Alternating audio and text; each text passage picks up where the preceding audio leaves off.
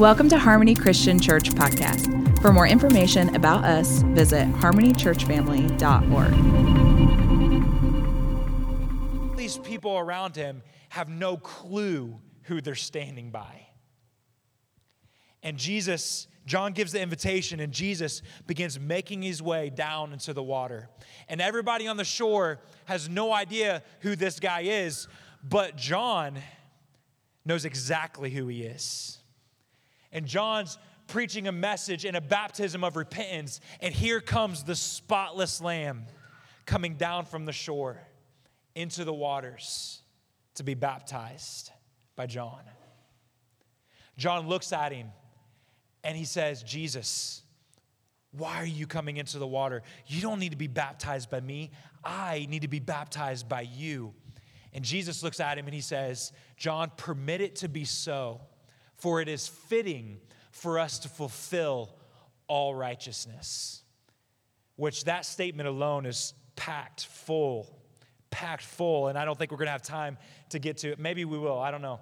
But we may not have time to get to it in this morning.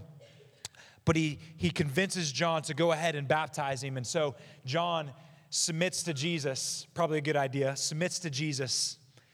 John takes him, puts him under the water, and pulls him back up out of the water. Immediately, it says that the sky split apart, and the Holy Spirit descended upon Jesus. It says it descended upon him like a dove and rested upon him. And then a voice came from the sky that said, "This is my beloved Son, in whom I am well pleased." And this is the initiation of Jesus' public ministry. This is the initiation. You know, let's go back to school for a minute. I know that's no fun, but let's go back to school just for a moment. Back to English class, writing class. When you're writing an essay, one of the first things your teacher teaches you is to write a thesis statement, right? What's a thesis statement? Any other English buffs in here or remember? A thesis statement is when you write out the intent of your entire essay. What is the purpose? You're telling the reader the purpose of what's coming next, what they're about to read in the following words and pages and paragraphs to come. It's the same way in public speaking. In public speaking, they tell you to come up with a thesis statement. And if I was a good preacher, I could tell you what the thesis statement for this morning is, but I didn't come up with one. It's Jesus is awesome. And that's my thesis statement this morning. But they tell you to come up with a thesis statement. If you could boil your entire message down into one sentence, it would be your thesis statement, and it would tell everybody listening what the rest of what you're about to say, what it's about, the purpose of it. This baptism is Jesus' thesis statement to the people of Israel, that Jesus came to fulfill and to accomplish something. And through this act of baptism and the baptismal waters of John, Jesus is declaring what he has come to do on the earth. Amen? He is declaring what he has come to do on the earth. What has he come to do? What is Jesus declaring? Colossians 2. If you have your Bibles, Colossians 2, starting in verse 9. It says, "For in him dwells all the fullness of the Godhead bodily, and you are complete in him who is the head of all principality and power. In him you were circumcised with a circumcision made without hands by putting off the body of sins of the flesh by the circumcision of Christ." Here we go. You ready? Verse 12.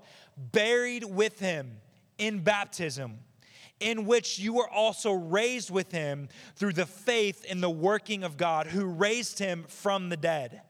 And you being dead in your trespasses and the uncircumcision of your flesh, he has made you alive together with him, having forgiven you all trespasses, having wiped out all the handwriting of requirements that was against us, which was contrary to us. And he has taken it out of the way, having nailed it to the cross."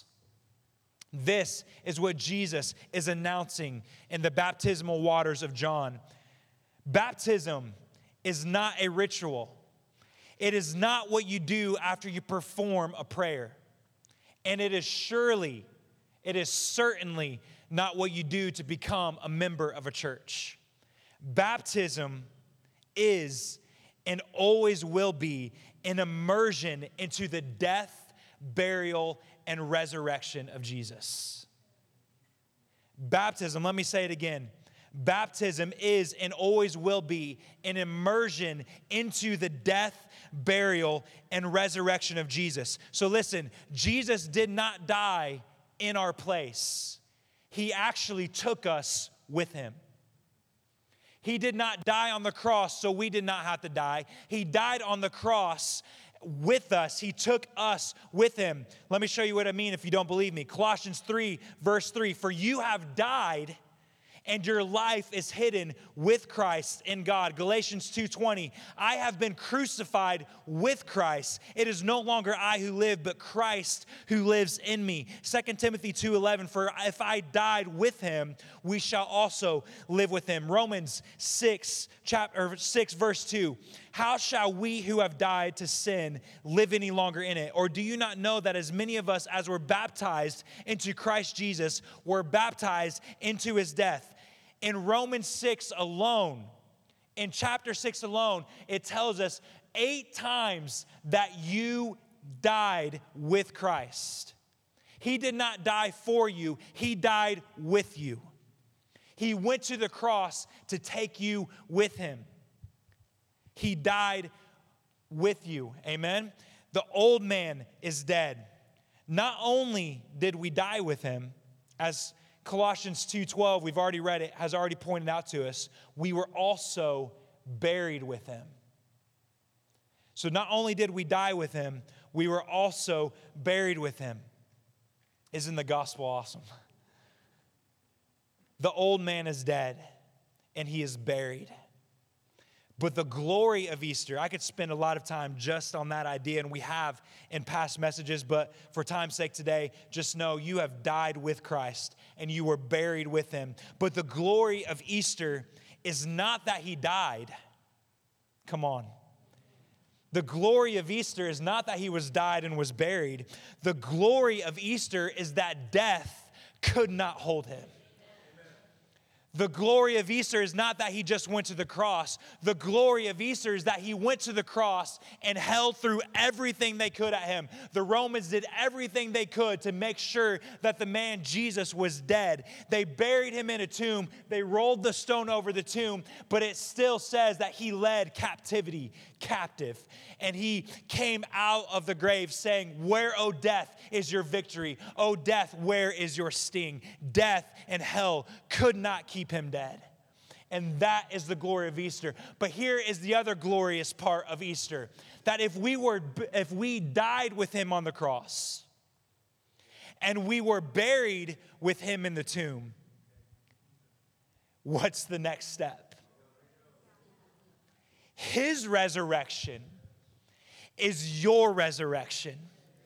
Come on, last week we celebrated Easter. We celebrated Christ's resurrection. But listen, we didn't just celebrate the resurrection of Jesus. We celebrated your resurrection as well. That if we who have died with Christ were buried with him, we are also raised with him to newness of life. The glory of Easter is that the old man is dead. Not just that the old man is dead, but that there is a new man that is born.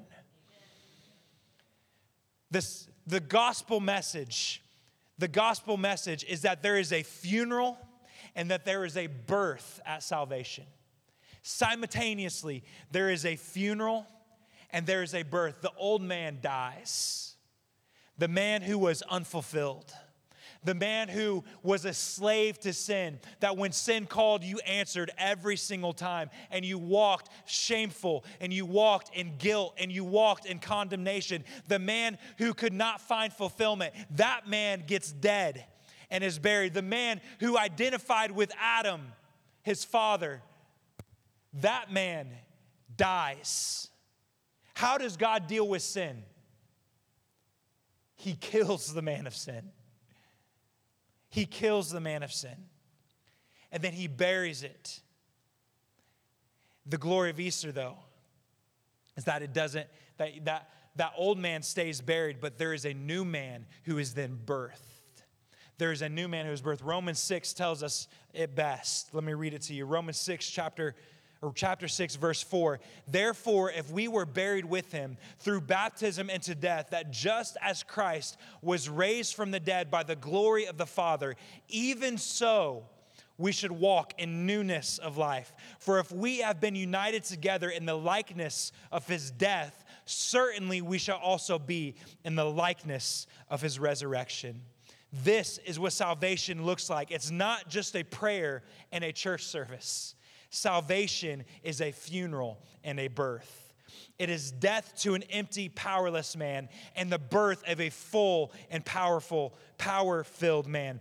Jesus inaugurated his ministry with a prophetic picture of what he came to do, which was to kill the old man, put him under the water, bury him in baptism, but then raise him to newness of life. Amen? What happened next after Jesus came out of the water? The Bible tells us that when Jesus came out of the water, when he goes through the immersion of baptism, which again is the immersion into the cross, to the death, burial, and resurrection of Jesus. When he comes out of the water, the first thing that happens is it says that the skies split open and the Holy Spirit descends like a dove and rests upon Jesus. I want to tell you that this is a picture of what happens to us when we walk through the immersion of the cross in baptism. That the skies are opened, that the Holy Spirit descends upon us and rests upon us. Ephesians chapter 1, verse 13 says, in him you also trusted, after you heard the word of the truth, the gospel of your salvation, in whom you also, having believed, you were sealed with the Holy Spirit of promise, who is the guarantee of your inheritance until the redemption of the purchased possession, to the praise of his glory. When you go through the baptism of the cross, the first thing you receive on the other side is the guarantee of your inheritance as sons and daughters. The helper, the great comforter, and the communion of the Holy Spirit. When you come into salvation, when you embrace what Jesus did for you on the cross, it says that the guarantee of your inheritance is given to you. The Holy Spirit comes to live on the inside of you. So just as when Jesus came out of the waters, the Holy Spirit descended upon him. When you go through salvation, when you come to the knowledge and accept the gift of salvation in Jesus, you are given the gift of the Holy Spirit to reside on the inside of you. It says that he is the guarantee of your inheritance in the saints. It is a sign that you have passed from death to life and you are a son and co-heir with Christ himself. The Holy Spirit is given to you. Some of you have the Holy Spirit living on the inside of you and maybe don't even realize it or access that gift. But when you came to know Jesus, when you accepted the gift of salvation, when you became a new man, the Bible tells us that the Holy Spirit came not to just be around you, but to live on the inside of you. That just as Jesus walked the earth filled with the Holy Spirit, that you are given that same opportunity and gift to walk as Jesus walked, with the Holy Spirit communing with you on the inside. Amen? Amen. So the Holy Spirit descended upon Jesus like a dove and rested upon him. And just like that, when we come into salvation, when we go through the baptism of the cross, the Holy Spirit comes and lives on the inside of us. Amen? Come on, that's good news. That's better news than what I'm preaching it. Trust me, it's incredible. Thank you, Holy Spirit. The next thing that happened in our story with Jesus, the Holy Spirit comes and descends. And this is probably my favorite part. It says that a voice came from heaven. And it said, "This is my beloved Son, in whom I am well pleased." You know, the New Testament records three times it records three times the Father audibly speaking to where other people could hear. 3 different times it records in the New Testament. 2 out of those 3 times is just the Father saying, "This is my beloved Son, in whom I am well pleased." That the most important thing about Jesus that the Father wanted to communicate was not, "This is my sinless, perfect Son." He didn't say that. He didn't comment on the fact that Jesus hasn't sinned. And he didn't say, "Hey, everybody, listen up. If you need healing, this is the guy you need to see." No, when God spoke from heaven, the most important thing, the thing he wanted to communicate more than anything else to everybody was that this is my beloved Son, in whom I am well pleased. And notice too here at the baptism of Jesus that this is the first time that, again, it's an inauguration of Jesus' ministry. So this is before Jesus performed any miracle. This is before Jesus preached any sermon. This is before he did anything on earth and in ministry form. And God opens up the heavens before he does anything and says, "This is my beloved Son, in whom I am well pleased," before he did one single thing. This was the most important thing to the Father. I want to tell you this morning that as we go through the baptism of the cross and we step into salvation, the most important thing, and I would even argue to say this, the whole reason and purpose Jesus went to the cross, obviously he forgave you of our sins, obviously he wiped the slate clean, he did all those things, but I want to argue that the most important thing and the thing Jesus did, that wanted to accomplish on the cross was not just to forgive you of your sins, but for you to be able to hear that you are my beloved Son, in whom I am well pleased.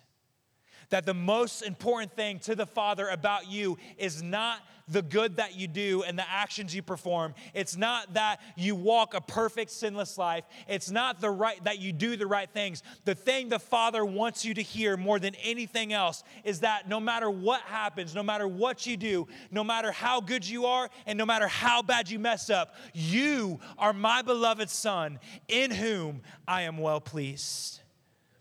The primary thing Jesus did on the cross was not just to forgive us of our sins, and was definitely not just to get us into heaven. The primary thing Jesus did on the cross was restore your identity as a son and a daughter of God. That when he created you, and what does he say? He said this creation is good. And he says that he created you in the very image and likeness of the Father. That you were first and foremost created to look like your Father God. And if I had time, we could go through Romans 5 and see how through Adam's failure, we took on a new nature. That Adam's sin, Adam's failure affected, like a disease, all of humanity. But Romans 5 also tells us that just as Adam's sin affected all of humanity, how much more through one man's disobedience, how much more will one man's obedience bring salvation and grace and righteousness to all of mankind? His primary purpose of the cross was to restore your identity as sons and daughters. And when you walk through the immersion of his death, burial, and resurrection and come out on the other side, the first thing he does is he looks at you and says, "You are my beloved Son, in whom I am well pleased." In whom I am well pleased. You are beloved. If you don't hear anything else this morning, hear this. You are dearly and deeply loved by the Father. You are dearly and deeply loved by the Father. The Bible says in Ephesians chapter 2 that while we were yet sinners, Christ died for us. And then it goes on to tell us why. Because of his great love for you. Before you fixed yourself, before you even said the prayer, before you even decided to come to church every week, God loved you. He loved you so much that he said, I'm going to rescue their identity. I'm going to rescue their identity. And when they go through the immersion of the cross, the immersion of baptism, and when they come out on the other side, the first thing I'm going to tell them is, you are my beloved Son, in whom I am well pleased. You know, we've made the cross about getting a mansion and walking on streets of gold. And I want to tell you that's not the purpose of the cross. We've made the cross about going to heaven and getting our big old mansion that Jesus went and prepared for us, right? And walking on streets of gold. I don't know about you, but I'm going to be in heaven for a long time. I would think that the mansion and the golds would get boring after a while, right? Like at first it's going to be like, whoa, this is awesome. And then a few days later, I'm kind of ADD, right? I lose interest real quick. The streets of gold are awesome, but at the end of the day, after a while, it's going to kind of lose its luster, isn't it? The mansion's going to be great. That's awesome. But after a while, I don't know. I don't know if there's like Kohl's or Home Goods or something up there that you can decorate. I don't know. But after a while, it's going to get kind of boring, right? Heaven is not about mansions and streets of gold. In fact, in that verse, it's John chapter 14, where it says that I go to prepare a place for you. Honestly, this is my own personal opinion. I don't even think he's talking about heaven at this point in time. I think the place he's going to prepare is he's going to the cross. That's the place of preparation. And the home, the dwelling place, the abiding, the word mansion there is the word abiding. I think he's talking about in us.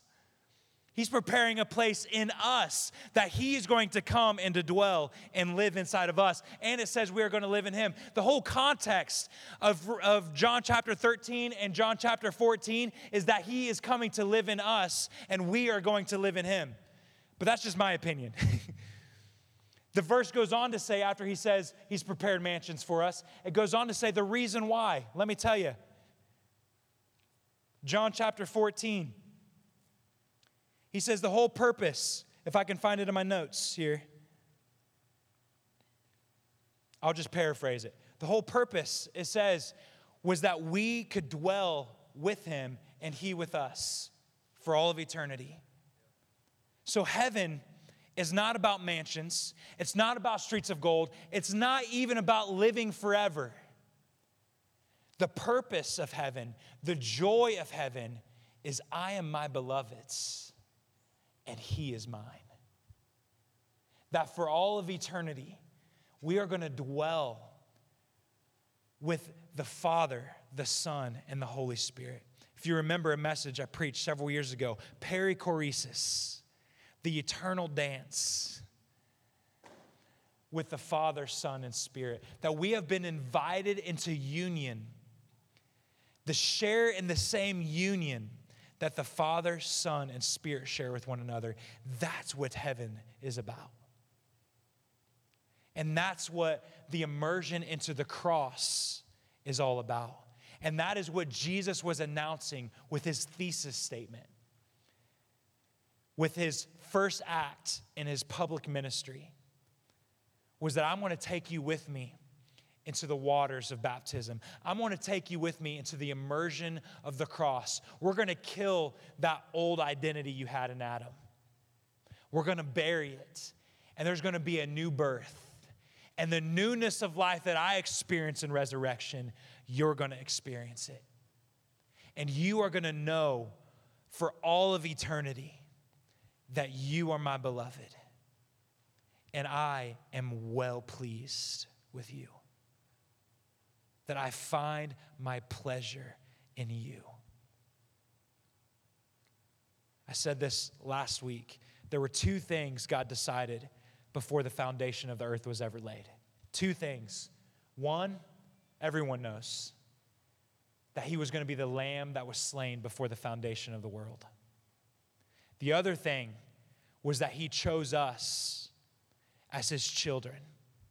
He chose us. He chose, I think it says in Ephesians, he chose before the foundations of the world that he was going to love us. And because of his love, he knew that there would be a cross in his future. So he decided before he ever created anything, he decided that he was going to make us and that he was going to have a plan in order establish to bring us back into our rightful identity as his sons and daughters. And this is the glory of Easter. This is the glory of Easter. Amen. Thank you, Jesus. Jesus shows us at the very beginning of his ministry what he intended to do. He would take us through the baptism of the cross, reclaim our status as image bearers, and claim us our status as image bearers, and claim us as beloved sons and daughters in whom he is well pleased. Amen. Let's go ahead and stand together. Hallelujah.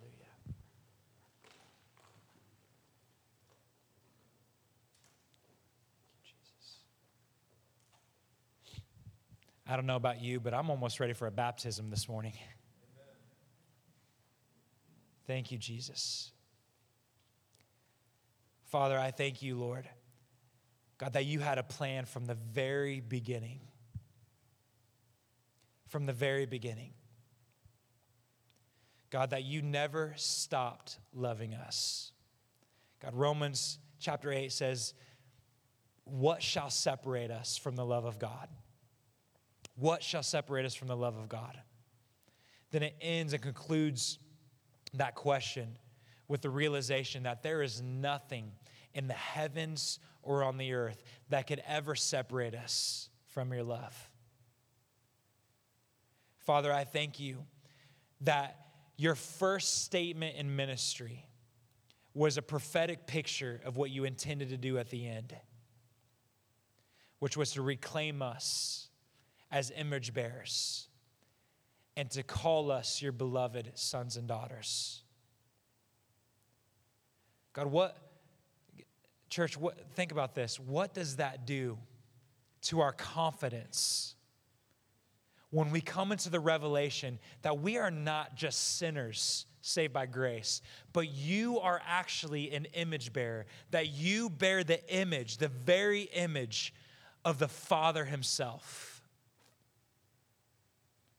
So much so, when Jesus came to the earth, it says that when you look at me, you have seen the Father. But then later on, Jesus turns that around and he says that when others look at you, they will be able to see me.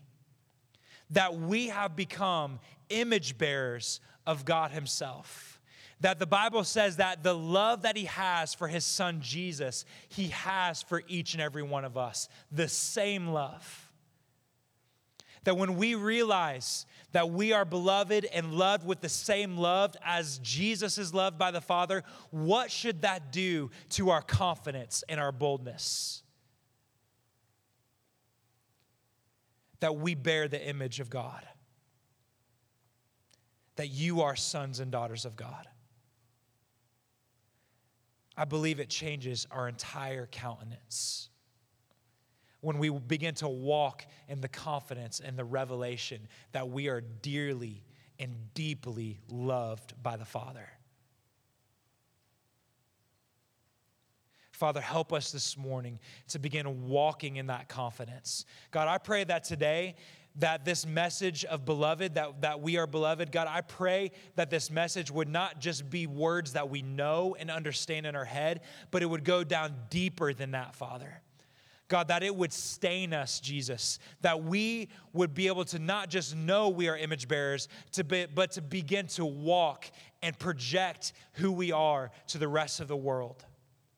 God, that we would walk in the confidence of knowing that we are deeply and dearly loved by the Father.